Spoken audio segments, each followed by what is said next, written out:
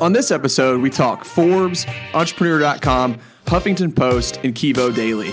Media icon Dillon Kivo joined the show to share his story on how he gets featured in the biggest publications in the world, why he started his own publication, and why it's so important to build your own digital footprint. If you're building a brand online, you have to separate yourself from your competition, and Dillon teaches us how in this episode. If you love the show, don't forget to share, subscribe, rate, review. All that helps really spread the message, and thank you all so much for listening. Do you ever wonder how some podcasts get thousands of new listeners and you don't? Do you wonder how people get featured in major publications? Do you ever wonder how Instagram videos go viral? Welcome to the Giant Voices podcast, hosted by Carson Jones. Every week, we bring you the biggest names in podcasting, marketing, and public relations to help you break through the noise and take your brand to the next level. Oh, and we like to mix in the uncomfortable topics like mental health, anxiety, and the internal battles that keep us from growing. Now, let's get to the show. What's up, everybody, and welcome back to the Giant Voices podcast. On today's episode, Dillon Kivo joins the show. Dillon is a media superstar and founder of one of the biggest online publications in the world, KivoDaily.com. Dillon has written for some of the biggest publications and been published in the others like Forbes, Inc., Entrepreneur, Huffington Post, Yahoo, MSNBC, just to name a few. He works for Fortune 500 companies, professional athletes, some of the biggest creators in the world. And most importantly, Dillon's an incredible friend. I'm never too proud to tell him I love him because he really is one of the best people I've ever had the honor to meet and work with. And I'm so excited to have him on the show. Dillon, thanks for coming on. Dude, Carson, thank you so much, man. I know we've been friends for quite some time now, and we've had so many long talks. And I remember before you even wanted to start this podcast, I told you this is probably one of the best moves you could possibly make. So it's an honor to be here, and it's an honor to be your friend as well, man. It's kind of funny because, you know, when I started this podcast, I knew I wanted to have you on. I was just waiting for the right time. And, you know, you posted on your story that you had a little bit of time today. And I was like, you know what, let's stop talking about it. Let's stop waiting. Let's go ahead and do this thing. So this will be fun. But it was kind of funny just digging into more of your backstory. We've gotten to know each other so well, but I didn't know a lot of your story. I knew you were a hockey player, but there was some stuff in the middle I didn't know about. So tell me the story of how you became this media superstar. How'd you get here? Absolutely. So it's a long story. So I grew up in Southern California, Orange County specifically, and I lived there for about the first 18, 19 years, right? And so I have a brother, his name is Daniel. I have a wonderful, mom and dad. But I grew up and hockey was the dream. My dream was to go to the NHL ever since I was really, really young. And so I mean, my parents got me to play hockey at like 4 years old, and I moved up the ranks very quickly. And I remember I was like 6 years old playing with like 10-year-olds, my brother being one of them. And they kept just kicking me out of leagues and bumping me up because the parents kept complaining that I was so good. And so that's when I knew, but most importantly, my parents knew, holy shit, I think we might have something here, right? And so like they really pushed me with hockey, and they were really good with not trying to distract me with other sports, which I really appreciate that they did, because I really feel like now looking back on things, retro perspective, I think that if they would have, shine light on all these other sports that all these other kids were playing, I don't think I would have reached the level of success that I did with hockey, because I would have been so distracted by all these, baseball, football, what have you. So I've been playing hockey forever. And then I got a call when I was 18 years old. I was actually playing in Ontario, California, and I get a call from this Coach Jones. That's his name, right? He goes, I remember he has this just really deep voice. Is this Kivo? And I'm like, oh, yes. What did I do wrong? And so he's like, yeah, I'm the coach of the, Hampton Roads Whalers, and we've been watching a lot of your footage and stuff. And what we really want to do is we want to move you out here next week and have you start, first line, assistant captain on a hockey team. And let's, we want to have you, win a championship team with us. And I was like, yeah, that sounds great. However, I'm 18 years old. I got to ask my parents, I don't know if I can just get up and move like this. And so I asked them. Within 24 hours, I made the decision, boom. But I jumped on a plane, a couple days later, and I found myself in Virginia Beach, Virginia. And I remember just my past just flashed before me. It's just like, holy shit, like I'm actually on my way to hopefully the NHL. I mean, I was 18, things could have went either way, right? I could have just got a lot of injuries and just never did anything with hockey. And unfortunately, that's actually what ended up happening. So I had, one too many concussions. I had too many, wrist and knee injuries that I knew the longevity of the game of hockey wasn't necessarily going to be my future forever because of all these, substantial injuries that were taking an effect on my life. I mean, good thing I never had any crazy brain injuries where it really like knocked me out for, a couple of days, but still I was like, is this really something that I want to put my body through? And then when I'm older, not really knowing if that was really worth it or not. And so that was kind of the start of as far as like Dillon Kivo growing up, like the first, 19, 20 years of my life. And then, once I figured out, holy crap, I can't do hockey forever, I was like, there's got to be something else I could do. And I know growing up in Southern California, being a firefighter was like a hometown hero, right? Like everybody looked up to firefighters like they're just like basically Superman, right? And so as a kid, I always knew like, damn, it'd be awesome to be a firefighter. But what I didn't know is society really shaped my mind and my thoughts to thinking that was what was, hypothetically cool. And so I feel like a lot of us want to do what's cool in society's eyes, not necessarily our own, looking in the mirror. And so I quit hockey, got my EMT license, and then boom, I got hired by Norfolk Fire Department about, 6 to 12 months later. And then I found myself in not boot camp, but just like, as a recruit in training for 6 to 8 months it was, and I was miserable. I remember waking up, 3, 4 in the morning every single day thinking, holy crap, I hate this. But the other side of me was saying, no, remember, Dylan, this is what you signed up for because it was cool. This is what other people think is cool. This is what you should be doing. And I remember waking up one morning thinking, I looked myself in the mirror. I was actually at the recruiting station. I remember looking in the mirror saying, or asking myself, like, why the hell am I here? And if my only answer was because others think it's cool, that's probably not where I should be. And so I actually walked into the lieutenants at the time. I said, guys, I quit. I turned in, my belt and everything. And I said, I'm done. And they're like, well, what are you going to do? And I said, I don't know. I just don't know. I just know I don't want to do this anymore. And so I really quit without a plan B. I had no idea what I was going to do. However, my mentor, Chris, at the time said, Dylan, you should try to build websites. And I said, Chris, I played hockey. I was a firefighter. Do you honestly think somebody like me is going to be sitting behind a computer building a website? You're crazy. I'm never going to do it. And after putting my pride and ego aside, I said, okay, I'm going to give it a try. And so I did that, and I got really good at it really fast. However, it seemed like it was so hard for me to find a client. I said, I'm not going to come home until I find a client. In theory, that was what I was planning on doing. Long story short, I went out for 8 to 9 hours a day on foot in the shopping centers for 2 weeks before I landed my first client for $450 for a website that took me about a month. Long story short, that was kind of like the learning phase. 3 months later, I landed my first client. His name's Paul. He owns a $2 billion health business in the MLM industry. And so he's like, Dylan, this is what I need from you. I need you to help me build my personal brand. I said, boom, I'll do it. I said that without even knowing what my personal brand was. Looking back on it, I think that was freaking crazy, but that's kind of how I got to where I am today. Is I tested everything and I learned everything for about. He was my mentor for about 2.5 years. And long story short, moved to Nashville. We hung out 4 to 5 days a week, and he really took me under his wing. And he showed me like the foundation of business and how to do things right and build a successful business, starting with the foundation. Because if you have a business that's built on quicksand, it's going to fail every single time. And so that's what I'm really grateful for, that whole thing. But yeah, that's kind of a long story, but that's kind of the big picture about me. Yeah, there's a lot of irony there too. I think we both had like similar upbringings, playing sports, and then going to school, and then people telling you this is what you should do, and you get into these paths of like.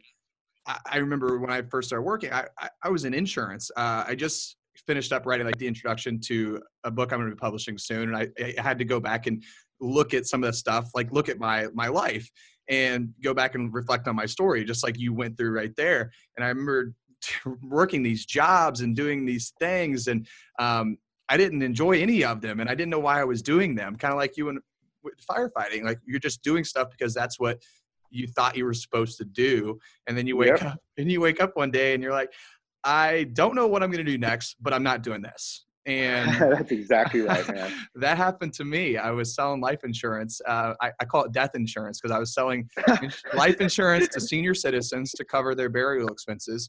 I was depressed, broke. I had no clue why in the world I was doing it. And I did the same thing. I woke up one day and I was like, don't know what I'm going to do next, but I'm not doing this. And I think the reason that we both kind of flocked to this digital space is, for me, I just wanted my freedom. I wanted to be able to do what I want. I wanted to be able to live on my own terms. I hated the idea of an office. I hated the idea of having to be somewhere and listen to somebody else. And I think that's why I went to the digital route, because I knew if I could figure out how that worked and I could work from a computer, then nobody could tell me where to be. Nobody could tell me what to do. And that's why I got into it. And I think that's how we ran into each other. It is. That's right, man. It's like kind of like we're both chasing the same dream and in the same swim lane. So it's really funny because, your business, Carson, it kind of runs parallel with what I do. You're obviously more on the podcast side, where I'm more on the digital, a little bit of print, here and there. But it's like we really complement each other in such a way that a lot of people, they really can't, because you and I don't look at each other necessarily as competitors. It's how can we collaborate to just to really win together at the end of the day. 100%. And they work hand in hand. Like, one of the things I tell people is the goal of a podcast is to tell a story that ultimately extends far beyond just that piece of audio. Because if our conversation just lives here and doesn't go to social media, it doesn't go to a publication, then it dies here. It lives forever, but it ultimately doesn't do everything that you want it to do. So if you can take a story on a podcast, then ultimately it goes to social media, and then it goes to publications. It's just building a storyboard and a brand far beyond just this conversation. And I think that's what makes both our mediums so special, is it has the ability to stretch far beyond just that one conversation or that one article. And I love that. Yeah. And that's how we got in touch. I obviously I came across Kivo daily. I thought that was so cool, because how cool is it for people to see their name on a headline or see themselves featured on a story on a publication they grew up idolizing? And that's where I want to start here with you is, when did you discover digital publications, and how did you start down that road? So you went from building websites and then started down this road. How did that happen? Yeah. So obviously in marketing, you have your social media, you have your digital print publications, whether it's Forbes or that's, a billboard in Times Square, or if it's a podcast, right? Or even radio, right? There's so many different mediums of advertising. And I knew advertising was an avenue that I wanted to go down. However, I didn't know which lane I wanted to go down, right? There's so many different, shiny objects in marketing, and people think theirs is always the most important, which I know from a holistic perspective, you have to utilize all in sync to successfully advertise a campaign. It's not just written word is more valuable than visual, YouTube or, Instagram, Snapchat. You have to use them all in sync, right? And so as soon as I landed my old client, Paul, again, the personal branding client, which probably had no intentions of really getting him on a Huffington Post. But once I did, he literally became an overnight success. What people call nowadays is an overnight success, right? He blew up in the media. Everyone on social media was talking about him. Once I saw that, I was like, boom, it just sparked, dude. I knew for a fact that's what I wanted to get into, because I've always been pretty infatuated with the fact of how can I literally make somebody famous? And it's one thing to have, a blown up Instagram account where it looks like you have hundreds of thousands of followers. Unfortunately, nowadays, everybody knows that can be, falsified, and it's easy to buy followers. It's easy to do this. However, if you have a reputable publication like Forbes, Inc., Entrepreneur Magazine saying so-and-so is the best in his craft because X, Y, and Z, the majority of people are going to believe that, because it's a third-party credible source that's lending their arm out and saying, yes, we are saying, Carson Jones has the best podcast in the world, versus Carson Jones saying, I have the best podcast in the world, or even his buddy Dillon Kivo saying Carson Jones has the best. So as soon as I figured out that I can credibly cite, a source from like Forbes, I knew that it's going to be a lot easier to go into business with something that has a backbone versus something that doesn't. And so it was more the fact that I can make somebody famous overnight was really what I got attached to. Yeah, it's incredible. And you've taken it to the next level. Like, not only have you built great relationships, but you've written for a lot of these publications. You're getting clients published in these publications. If somebody wants to write for a publication like a Forbes, Entrepreneur, Inc., what's the process of getting in touch with an editor or getting yourself published on one of those big outlets? Yeah, so there's so many different ways. It's either one, you have a friend or family who writes for a publication, and you pitch them a story and they just love it, or they want to help you or your client out. That's obviously the best way, right? It's kind of like a warm lead in sales. However, there's a website called helpareporterout.com. And I think that everybody should go. Like, if you do not want to hire a publicist, somebody like me, and you want to just do it the free route, I highly suggest you go to helpareporter.com out, and you just give it a look, sign up as basically a source. So you have your story about you or your company, and you can literally pitch to, hundreds of thousands of journalists over, the period of a couple weeks. And, basically you sign up for all the categories that you're interested in, or, the type of journalist that you want to pitch to. And then it's like 6 in the morning and like 12 in the afternoon, they'll send you inquiries saying, hey, journalists will say, hey, we're looking for this, and that. If you fit the mold, great, you pitch your story. I'm not going to get into the best way to pitch a story. That's kind of like, that could be a whole podcast by itself, but that's a great source. And we can talk about that later. Also, what I call like a drafting method. For example, if you are Grant Cardone, and of course it's easy for him to get pressed, but I'm using his name because everybody knows him. And let's just say what people say is either his competitor or somebody who's within the same space could potentially be Gary Vee or Tony Robbins. And I think a lot of people can agree with that, especially your audience. Mm-hmm. What Grant Cardone could do is he can just real simple Google Gary Vee or Tony Robbins and see what journalists have written about these competitors. And so you see John Doe, who writes for Forbes magazine, has written about Gary Vee because he's doing the flipping method with the sales or whatever it is, right? Grant Cardone can contact that same journalist and say, hey, I noticed you've written this piece about Gary Vee or Tony Robbins from this angle. Hey, what if I pitch you the story and we do something this angle? So you want to make sure that you're hitting the journalists that write about your niche, but you have to give them value. Quite frankly, these publications, these journalists, they don't give a shit about you. And I see that very bluntly because it's mm-hmm. true.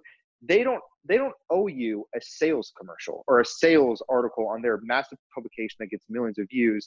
They owe everything to their audience, their readers, value and education, and sometimes entertainment. So if you can nail all three of those down in the same article, that's a winning piece right there for the most part. Now, you may take a couple publications to pick it up, but just always make sure that you're providing value to that journalist and looking at it from their perspective rather than how can I get sales from this article? Because 9 times out of 10 you do that, you're going to get denied. So those are the 2 big methods that I like to teach a lot of my clients. Yeah. So what is the balance? Because if you're reaching out to them, I feel like they understand and they're getting pitched by so many people on a day-to-day basis. Like, here's my story. Here's what you should write about. Here's, what I'm pushing. What's the balance between building a relationship, pitching content, and giving value in a sense that because they know you're after something, but they also have content Correct. To put out. So what is that balance, and how do you tiptoe around that to so that they think that they're getting something out of it and everybody's winning? Well, first and foremost, the most important thing to do in any pitch is make it look like it's authentic, organic, and you almost want to make it seem like you're pitching to them and they are you're almost testing the waters to see if you're actually going to let them write about your story. Because if you go to it from that angle, it's really like a 180 degree, right? It's like, instead of you feeling like you're selling something to them, it's almost like, let this journalist be worthy of accepting your story. What I mean by that is if you have a story that's about, you made $1 million a month on the greatest Amazon automation store, and you think it's, the best story since sliced bread, and this is what everyone's going to want to, be picking up on, you have to basically craft your story, pitch it to MSNBC, Forbes, Inc., Entrepreneur, and depending on their response is typically how your follow-up email should go. Because before I even go into any of that stuff, though, I always research my journalist, right? So if I see a journalist who writes for Forbes, but I notice, he or she has a cooking business on the side, what I'll usually do is, remember, value first. What I'll typically do is say, hey, I noticed that you do this on the side, blah, blah, blah. How can I provide value to those companies for you? And so what typically happens is they'll say, yeah, well, I would love to get, more press. I just started this new, cooking business, whatever it is. You say, great, I can get that company in X, Y, and Z. And so I typically try to make the journalists that I work with and build a relationship with almost as if they owe me something. So since I just got them onto 2-3 publications that are pretty significant to their brand, it's going to make, a big difference in their branding. Well, then if I say, hey, I'm also looking to get this article in the place that you write, they typically feel compelled, like they almost owe me something. And so I try to flip the script to where it's like I put them in a different seat. Yeah, I think that's a good way to look at it, because that's how I built a lot of my relationships in the podcast industry. It was, hey, let me run a few campaigns for you. Let me help you expand your podcast, and then let's talk. And then people are a lot more excited to Yeah. talk to you once you provide some value, and they're like, okay, this guy doesn't just want something for me. He's also got something of value as well. And now we're building a relationship as opposed to a one-sided a one-sided business transaction. Because if people feel like they're going to take advantage of, or they're getting used, they just won't pick up the calls anymore, because they're getting those all the time. Exactly. Yep, that's true. And having obviously, a very nice, title, and the subject line is all that stuff, plays a big role as well. Because sometimes they won't even, if those don't check off certain, parts of the list, they won't even open up your email to begin with. Yeah. So there's two sides of publications, which is so ironic, because there's the relationship side with building relationships with reporters that can publish your clients, but then there's also the contributor side, which you also do. You write for some of the biggest publications as well. What's the process like getting yourself approved to write on a major publication? So that one's a little more difficult. I not only say that really to say this, depending on the publication, a lot of times, for example, TechCrunch. Well, just because for the most part, they only cover, technology topics and categories and stuff like that. So if you're a mechanic and trying to work on or write on the next Ferrari or Lamborghini coming out, there's a good chance that no matter how well written your content is, your articles are, they're never going to take you, because that's not their lane, right? And so if you want to go to a mobile one or something that's a little bit more automotive savvy, that would make more sense. But first and foremost, you have to do a lot of research and dive into the publications that actually fit your mold, to make sure it even makes sense, because you can't be pitching to somebody about a topic that they're not even interested in to begin with. And just because they are, just because Forbes, yes, they write about entrepreneurship or business or what have you, that doesn't mean that they're looking for another writer that's writing, in those specific categories. They may be full. They may just either be shortening up their staff on the editorial side of things. A lot of it is kind of just supply and demand when it comes to that. And then also too, it's like, if you've been featured in these major publications, sometimes they look highly, of that. And sometimes it's like, holy crap, we do not want him writing for us, because you kind of get that fine, the razor's edge, where it's like, is he going to sell placements just because he writes for us, or is he going to do it the ethical way? And unfortunately, there's a lot of people that they'll become a writer and just say, hey, I'm going to just sell these articles away and make thousands of dollars, which is the most unethical thing you can do. And I highly suggest you do not do that. That's where like lawsuits come into place and stuff like that. Yeah. It's hard to get approved on these publications. It takes a lot of work, is what I found too, because they want you to submit an article, and you can't just write one article and then go submit it to everywhere, because the worst thing that can happen is you submit an article and it gets picked up, and then another publication picks up that same article. They both publish it, and now there's duplicate content, and now they're both mad at you. Yeah, it's funny. You actually bring up a good point. So a lot of people don't even think about that. So one thing I always teach as well is to make sure just to give like at least 1 to 2 weeks courtesy for a response. And especially these bigger publications, they get pitched hundreds of times every single week. So I like to give kind of like, I'd say 10 to 14 day window of just a courtesy response. And hey, if they don't respond in a week or two, you're fair game to pitch the same article to some other publication, and you have the right to. There's no way they can be upset, because they understand that, geez, he emailed this, a week or two ago. We haven't responded. And then we Google the title of this article and it pops up on, entrepreneur. Then it's like, okay, we're not going to pick it up, but good thing you got it somewhere else. Yeah. I think that's why a lot of people aren't able to. Either they don't have the credibility, or they don't have the work ethic or patience, because it's hard to write an article and then send it out, and you don't know whether that's going to get published or whether you just wasted your time, and it takes a lot of discipline, and it takes a lot of structure to put out that much content and send it out and just hope that somebody's going to get back to you.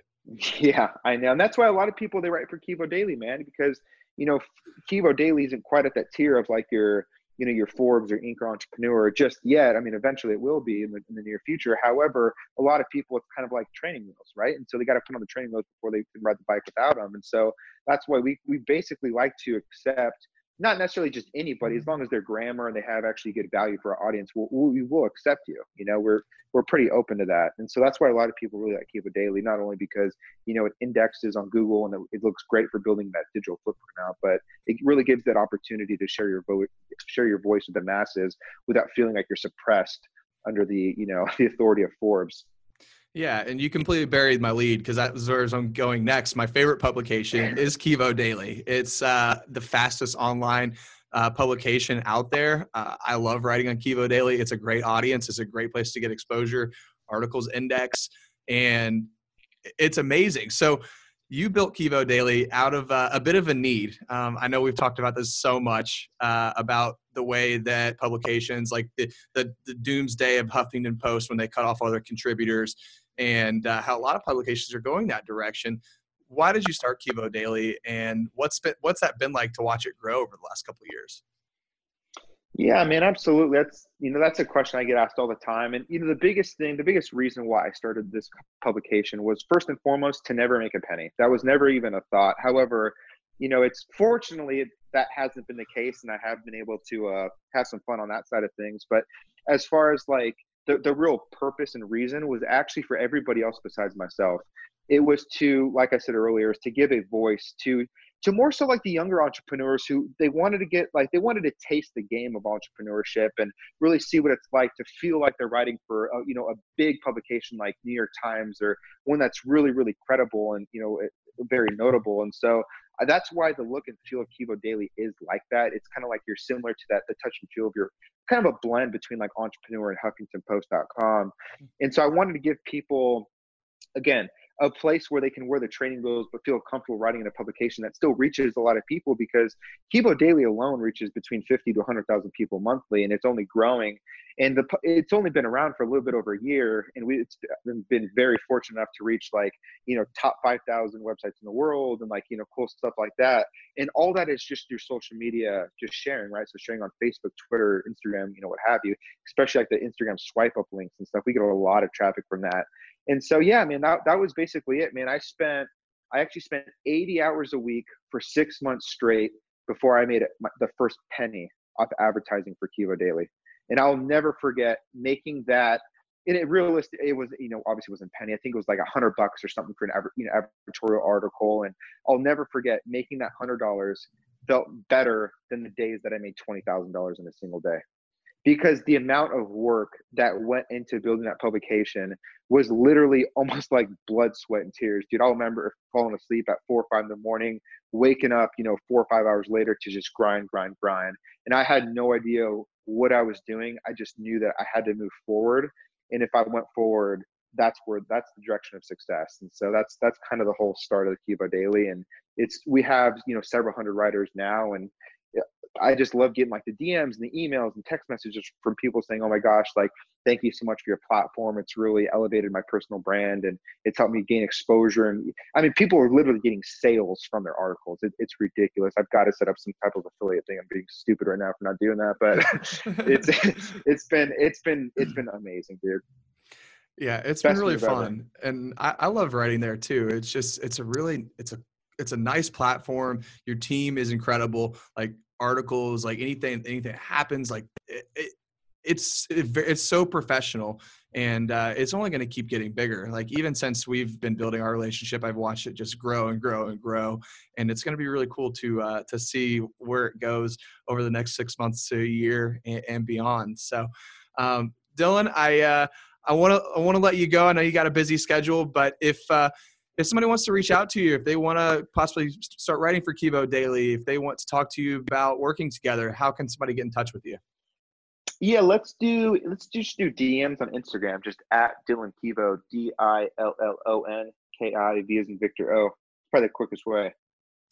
Yeah, and the ironic thing is that's how we met each other. I think I DM'd you. So yes, it was. It works. Dillon answers his DMs, and Dillon, I'm so grateful for you, and thanks for coming on. And like I said in the beginning, I'm never too proud to say it.